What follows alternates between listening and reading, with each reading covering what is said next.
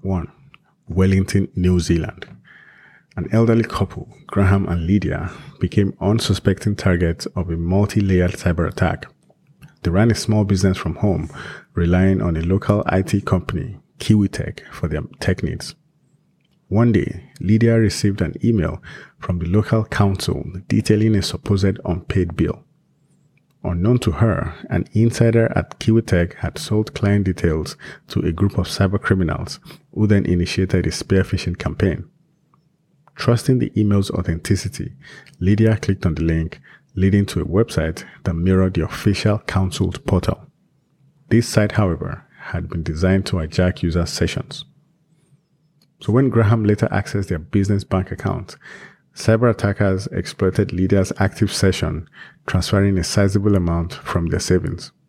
To complicate matters, Kiwitech's third-party cloud provider had a weak security posture, allowing attackers to further access sensitive documents related to other clients, effectively amplifying the damage.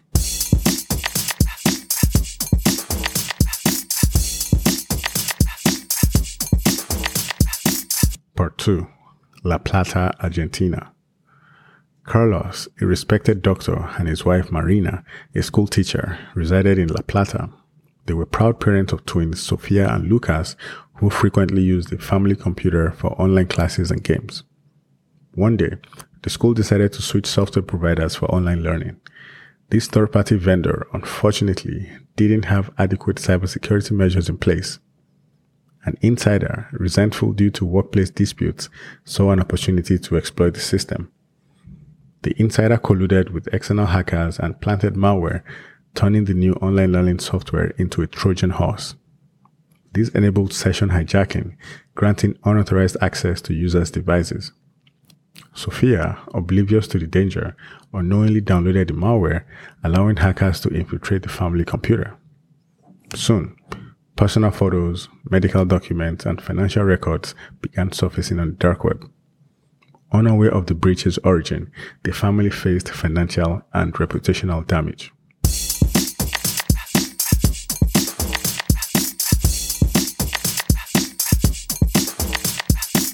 Part 3. Białystok, Poland. Anna, a tour operator in Białystok, catered to small groups seeking bespoke travel experiences. Her clientele, primarily wealthy individuals, trusted her with their personal details and travel preferences. To better manage her business, Anna partnered with TravelEase, a third-party booking system. However, one of TravelEase's disgruntled employees, seeing the wealth of data passing through the system, started collaborating with cybercriminals. This insider provided access to the system, and the cybercriminals then used a combination of session hijacking and ransomware attacks.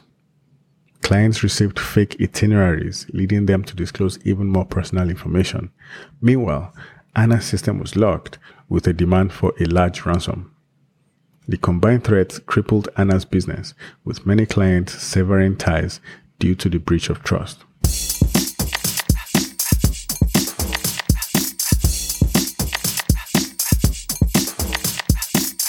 Part 4. Faridabad, India.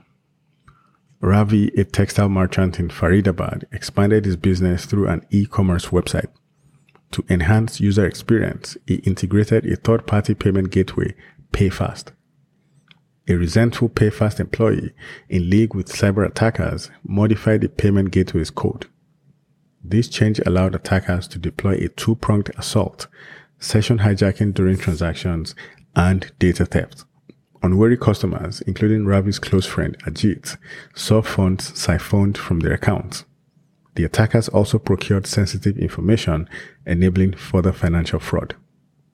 The double-edged attack caused financial losses and tarnished Ravi's reputation, straining personal relationships.